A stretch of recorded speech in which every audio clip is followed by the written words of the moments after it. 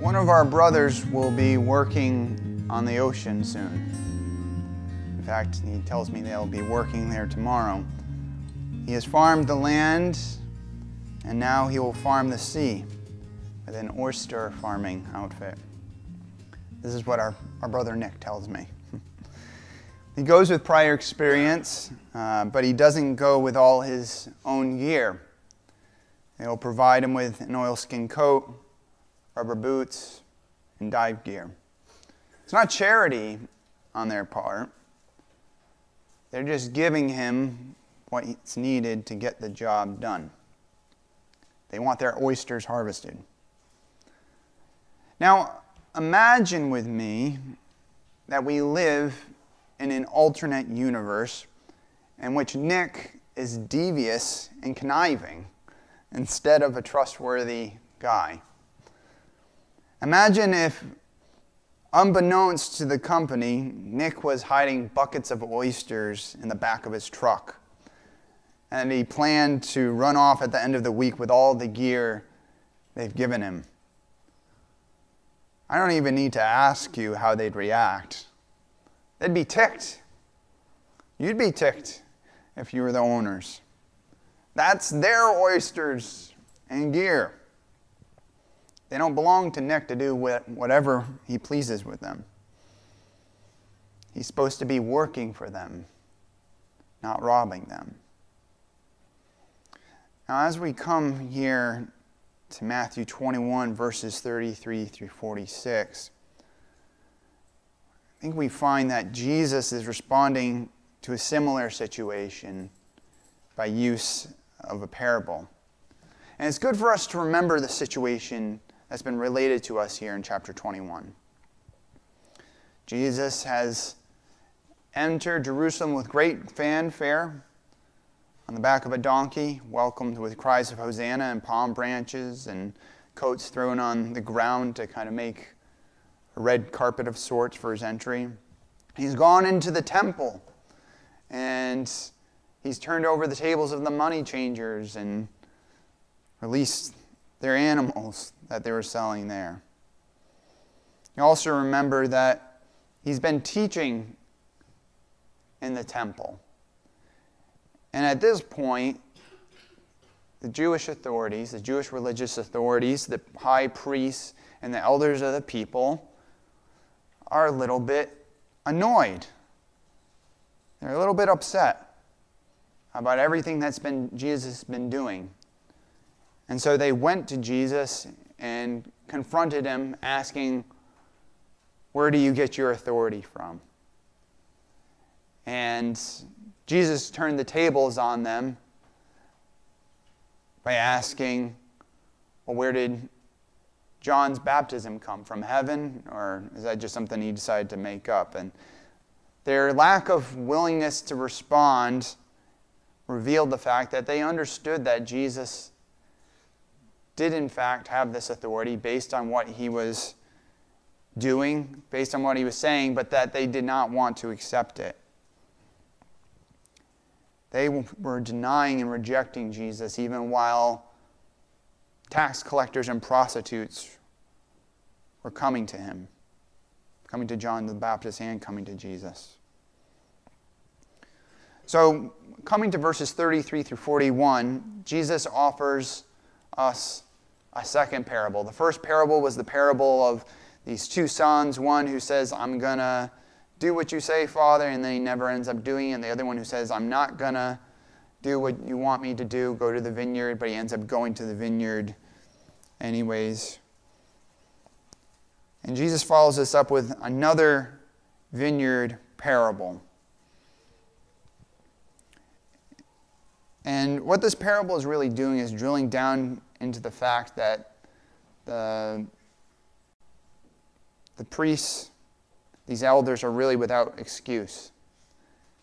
That they are, in fact, willfully rejecting Jesus.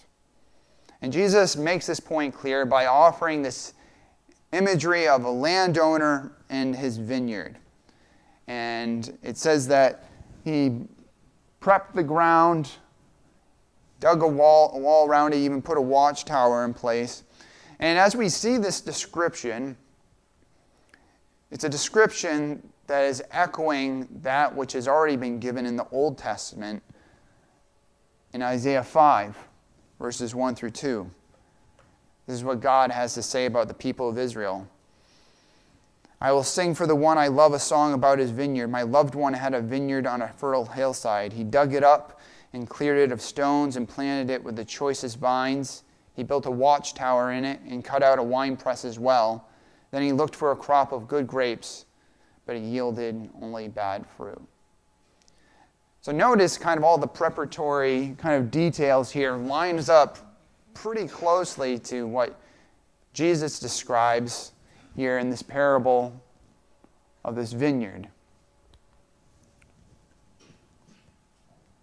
But the difference is that there's a different focus. Whereas Isaiah turns to focusing on there being bad fruit, Jesus turns and focuses on there being bad workers. Now, this idea of the vine, the vineyard, is something that's thematic for the Old Testament. In Psalm 80, verse 8, it says, "You transplanted a vine from Egypt," talking about Israel. "You drove out the nations and planted it." So the vineyard is referring to Israel.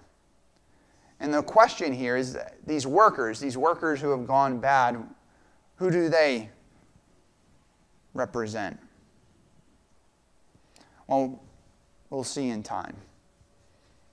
Moving forward in the parable, we see that conflict arises after the owner leaves and the time for harvest comes. Now, the reason why that's the point at which the conflict arises is because that's the time when the owner can come to collect on his investment in building up this vineyard. The whole point of building the vineyard is so that he could have his share of the harvest. And yes, these tenant farmers would have their part, but the owner certainly deserves his own. Now, it's interesting, Jesus has used this imagery of vineyard, but he's also used the imagery of harvest before. And he characterizes his own ministry in light of harvest. And you might remember back in Matthew 9, verse 37, he told the disciples, "The harvest is plentiful, but the workers are few." So in Matthew 9, the trouble is, you've got this harvest and there's not enough workers. But the trouble here in Matthew 21 is not a worker shortage. It's the fact that the workers want to keep what belongs to the owner. And so you look at verses 37 through 38, and you see that the landowner sends servants to these farmers to communicate his request that they give him what he's owed.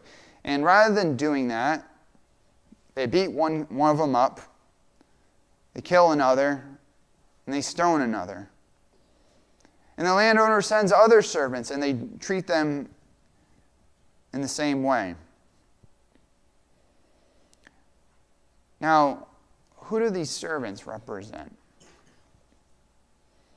These servants represent the prophet. So you have this vineyard, and you have these servants going to this vineyard.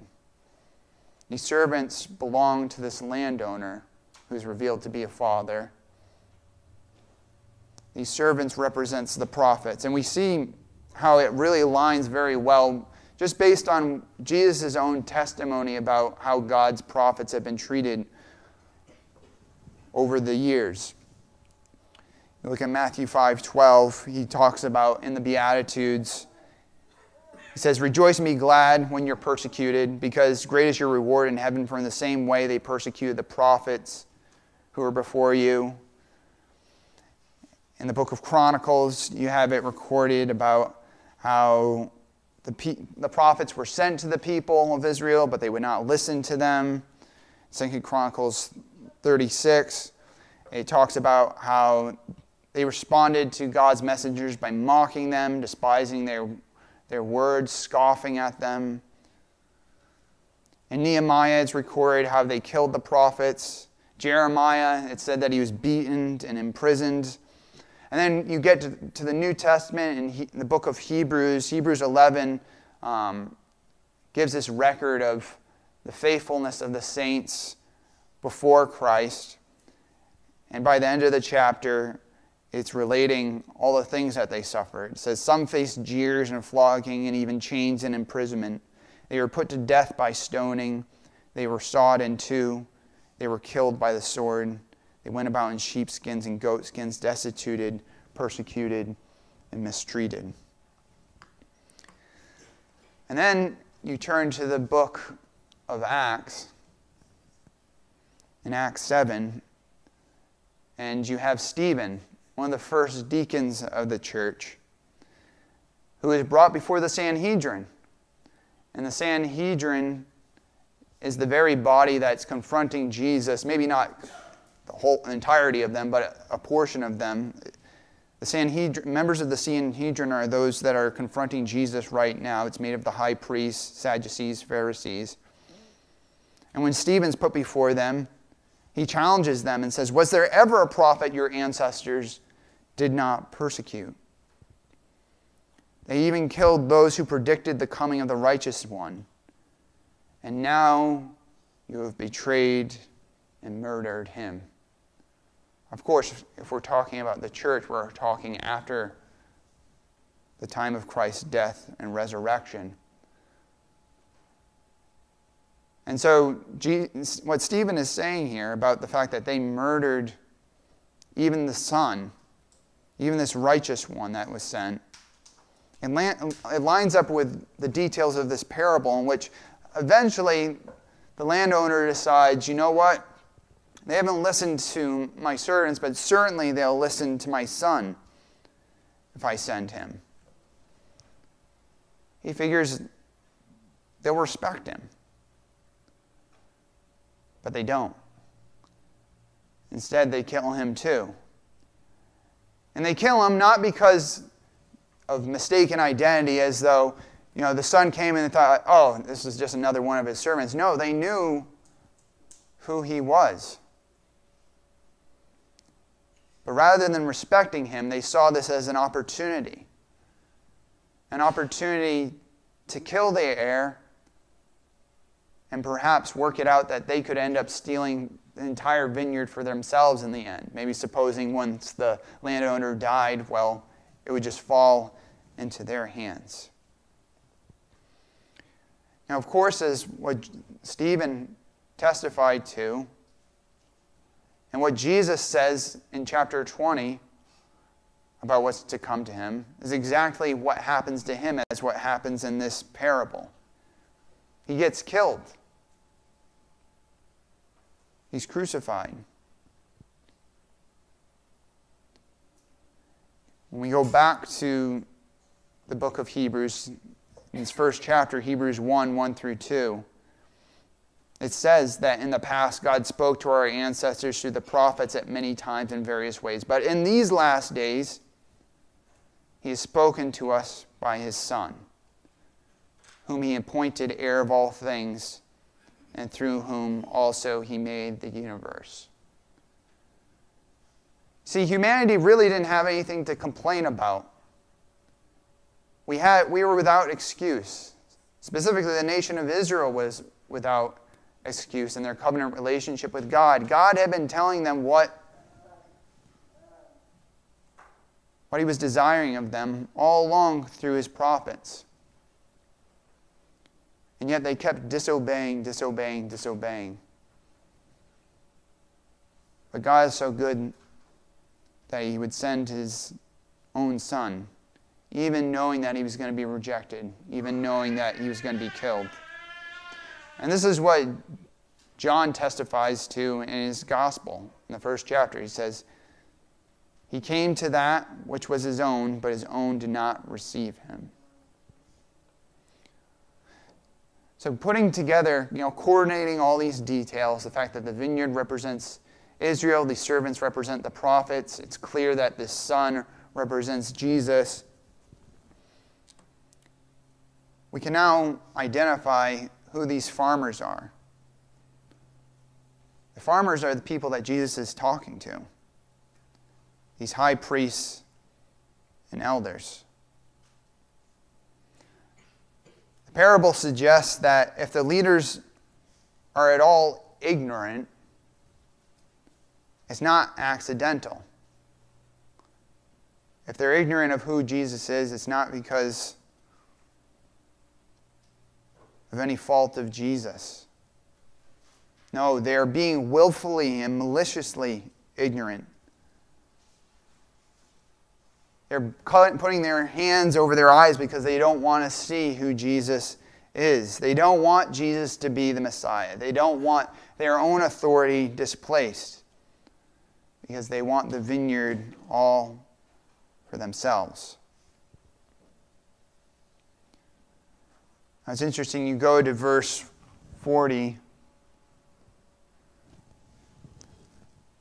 and Jesus poses the question to them, what should happen? What should happen to these farmers who killed the landowner's servants and even his own son? And you'll see that they condemn themselves by their own answer. In verse 41, they say, he will bring those wretches to a wretched end, and he will rent the vineyard to other tenants, who will give him his share of the crop at harvest time. These leaders had come to Jesus to judge him. But now the tables are completely turned. He is judging them for their very efforts to take him down.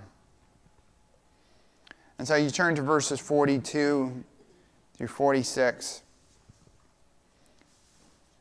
And Jesus brings home this condemnation by recalling the Old Testament image of the rejected cornerstone and applying it to himself. Now, this association that he makes between himself and the cornerstone is significant in two ways. One, it explains something significant about Jesus' identity. And it also demonstrates that the response of rejection that these leaders are offering was entirely expected. That it's no surprise that the one that God would send would be rejected. Now, if you're wondering, maybe you're not familiar with the image of a cornerstone. The first initial reference to it appears in Psalm 118, 21 through 23. This is the verse that Jesus alludes to. He says, I will give you thanks, for you answered me. You have become my salvation. The stones the builders rejected has become the cornerstone. The Lord has done this and is marvelous in our eyes. So that's the passage that Jesus is referencing. And I thought, Emily, do you see the images of the cornerstone in there? If you can throw that up. I must have had it in the wrong order. So you have, this is a more common image of a cornerstone that we're familiar with, in which it's at the corner of the building, and if you remove that, the whole thing's going to fall down. So it's saying that that's essential. Also, as I was digging into this, they said that this could also refer to a stone at the top of the wall. And I think this probably could represent the same significance as well. You think about an arch that's got a keystone in it. If you remove that, the whole thing falls down. So in Jesus talking about himself as being this rejected cornerstone, he's saying that these leaders have said that he is not the one on which depends the salvation of Israel. He's not foundational. In fact, he's no good. We don't want him.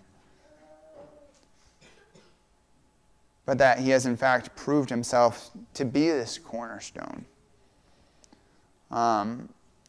Emily, could you go back to Psalm 118? Thanks. Now I want you to notice something here. Who is the psalmist talking to? I will give you thanks, for you answered me. You have become my salvation. The psalmist is talking to God and saying that you have become my salvation.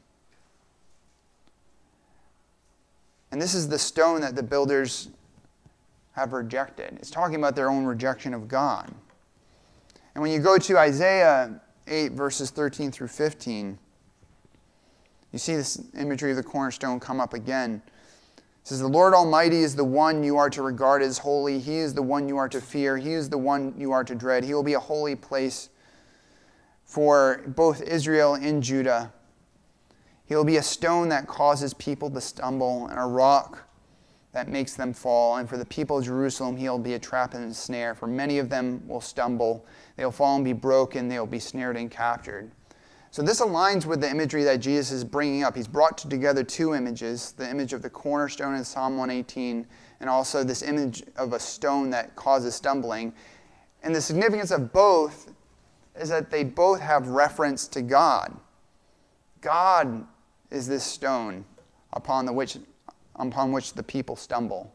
He calls them to obedience, but they do not obey. He calls them to faith, and instead they reject him. So what Jesus is revealing here by making this connection between himself and this cornerstone and the stone that stumbles is that, again, he's hinting that I'm the Son of God. I am divine. And when you get to Acts 4:11, again, post Jesus' death and resurrection, and Peter and John are before the Sanhedrin, they tell them explicitly, Jesus is the stone you builders rejected, which has become the cornerstone. When we turn to 1 Peter 2, verses 6 through 8, the Apostle Peter testifies to this. He says, "For in Scripture it says, 'See, I lay a stone in Zion, a chosen and precious cornerstone, and the one who trusts in him will never be put to shame. Now to you who believe, this stone is precious, but to those who do not believe, the stone the builders rejected has become the cornerstone, and a stone that causes people to stumble, and a rock that makes them fall. They stumble because they disobey the message, which is also what they are destined for." What Peter is capturing here is kind of the dual nature of this stone. Because if the cornerstone was just something that people stumbled over, well, then that wouldn't seem to be a very good thing. Jesus wouldn't seem to be very good news at all. But Peter picks up on this nuance and difference. Jesus isn't something you stumble over if you believe in him, if you have faith in him, if you trust him, if you obey him.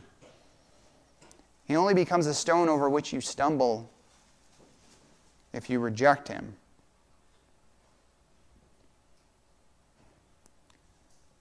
And this is exactly what the leaders of Israel have done. And this is what opens up the gateway for others to be added to the faith. Jesus says that because they have been unfruitful, that the kingdom of God will be taken away from them and given to a people who produce its fruit. It's going to be given to some new farmers.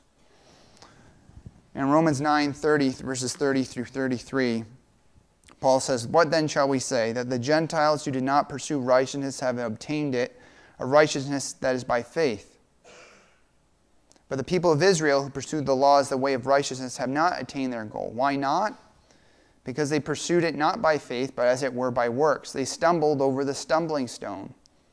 As it is written, 'See, I lay in Zion a stone that causes people to stumble, and a rock that makes them fall, and the one who believes in him will never be put to shame.'" The trouble with these leaders who are representing Israel, because of course it's not talking about all Jewish people, because all the disciples are Jewish, and the early church was entirely Jewish, but it's talking about those who are the figureheads of Israel. The reason why they stumble over Jesus is because they don't respond with faith.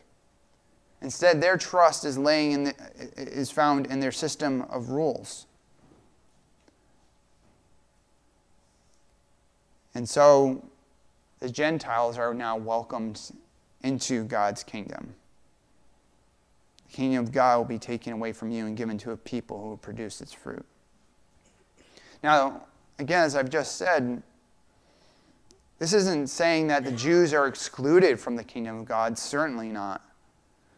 But what it is saying, what Paul is saying here, what Jesus is saying, is that salvation, God's kingdom, is no longer exclusive to the Jews. And we see kind of the transformation of this exclusive covenant with Israel to it being inclusive of the Jews when we look across the scope of Scripture. Look at Exodus 19 and God talking about this special relationship he has with Israel. He says, out of all the nations you will be my treasured possession, and that even though the whole earth is mine, you will be for me a kingdom of priests and a holy nation. Now obviously they didn't live up to that. That's why we went over those verses about the prophets who came and they didn't respond with obedience. But all this is working towards Jesus. And when we look at Matthew 8, 11 through 12, when Jesus is astounded by the faith of the centurion, this Gentile centurion, he says, I say to you that many will come from the east and the west and will take their places at the feast with Abraham, Isaac, and Jacob in the kingdom of heaven. But the subjects of the kingdom will be thrown outside into the darkness, where there will be weeping and gnashing of teeth. So Jesus is already here in Matthew 8 testifying to the fact that those to whom the kingdom already belonged, members of the nation of Israel, are going to be cast into darkness because they did not respond with faith to Jesus. But others are going to be added from across the world, from east and west, and will be found at the table with Abraham. And we see this continued ministry of going from the Jews to the Gentiles in Acts 13. Paul and Barnabas said, we had to speak the word of God to you first, but since you reject it and do not consider yourselves worthy of eternal life, we now turn to the Gentiles. And then by the time you get to 1 Peter 2:9, it's interesting to kind of compare these two against each other. First, you start with Israel as being this holy nation. But by the time you get to 1 Peter 2, that reference is directed to the church, which is made up of both Jew and Gentile. Peter says, but you are a chosen people, a royal priesthood, a holy nation, God's special possession, that you may declare the praises of him who called you out of darkness into his wonderful light. That's something that's important to catch there, I think, that God's intent is not simply to redeem individuals,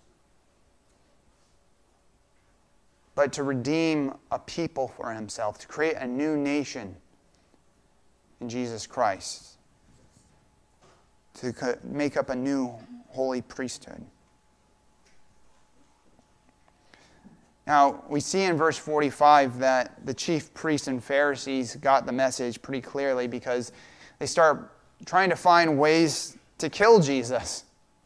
That's how mad they are by what Jesus has been saying.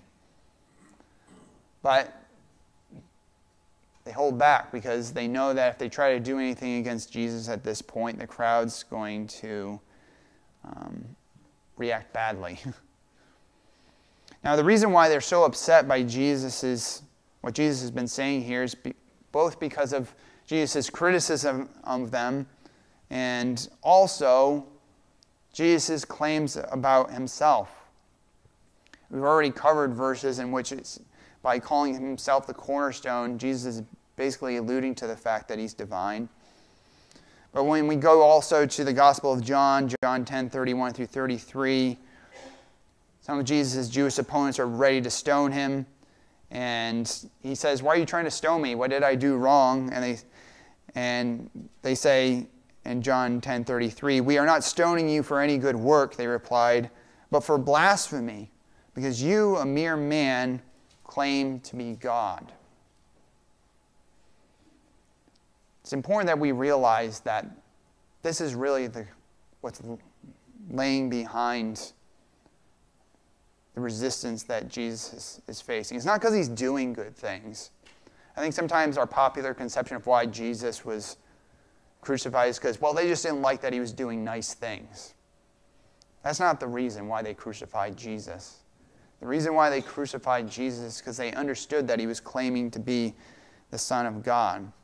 And we've seen in Matthew how he's testified to this, and the Father's testified to this. When he was baptized in the Jordan by John, a voice from heaven came saying, "This is my Son whom I love, with him I am well pleased."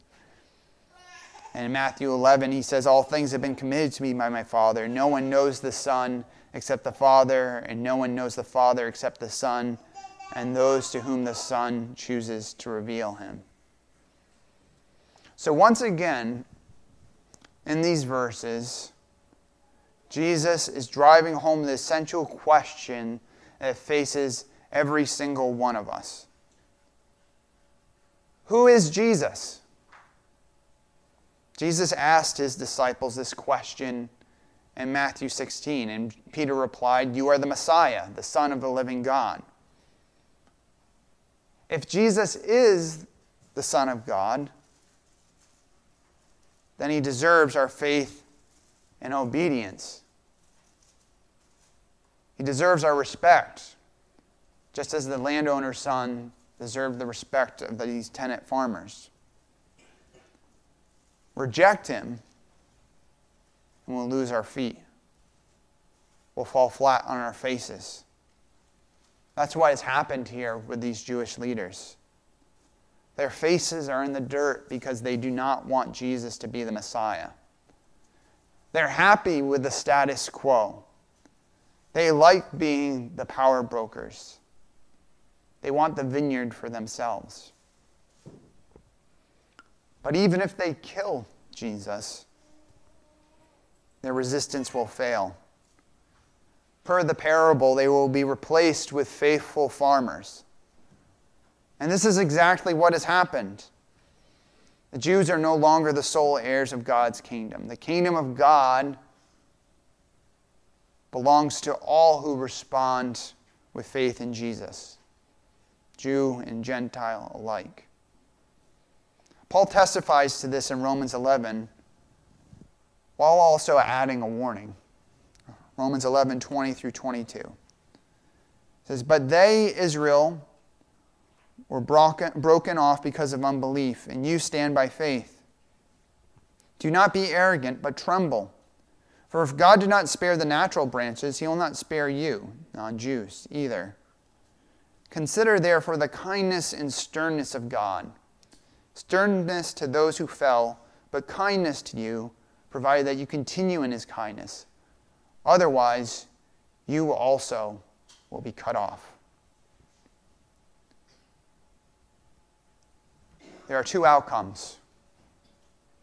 We either stumble or we stand.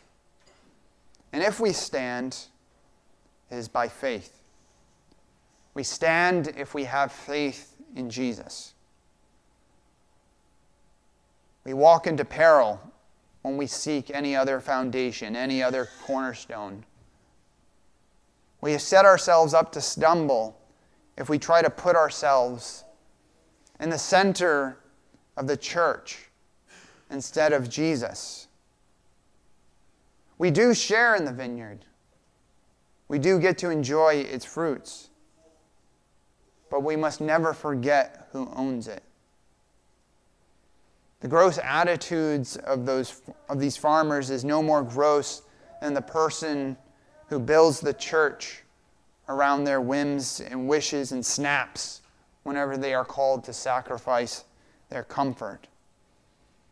And by the same token, taking some liberty here, extending the vineyard imagery further, it's not any more honorable to steal vines from the vineyard. It's not any better to break apart from God's church and do religion on your own terms. This is the way of Adam and Eve, who stole away with the forbidden fruit, who schemed to know good and evil on their own terms, who thought they knew better than God and would be their own gods. Our calling is simple. Give to God what belongs to him. Offer yourself to him. Bend your knee to Jesus Christ. Where Israel has failed, Christ has come so that what belongs to God may be restored to him. He has come so that we will produce the fruit of the kingdom. And all that is needed is faith. All that is required is faith in Jesus Christ. Let's pray.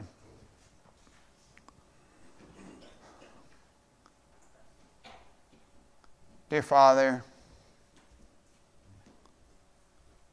you have revealed your faithfulness this morning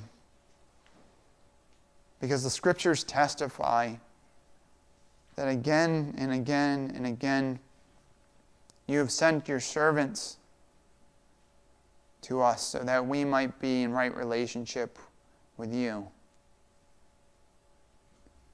And even while the covenant nation of Israel, Father, rejected those prophets, and we would have done the same thing, Father, you were still faithful and sent your own Son so that we might be restored to you.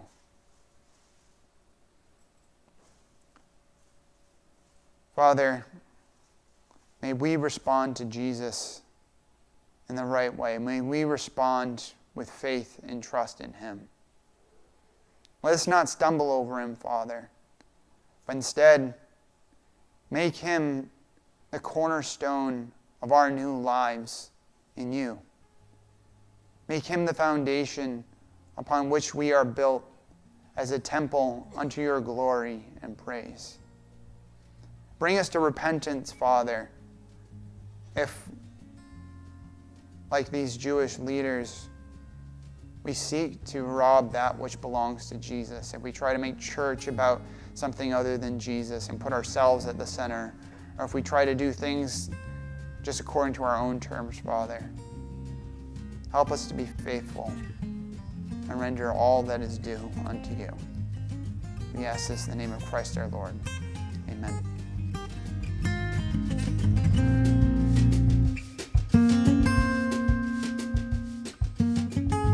Hey there, Pastor Tom here. I hope you enjoyed this sermon I offered to Rockland Community Church. Rockland Community Church is located at 212 Rockland Road in North Scituate, Rhode Island, just around the bend from Scituate Public High School. We invite you to join us in person or virtually this Sunday as we continue our series through the Gospel of Matthew.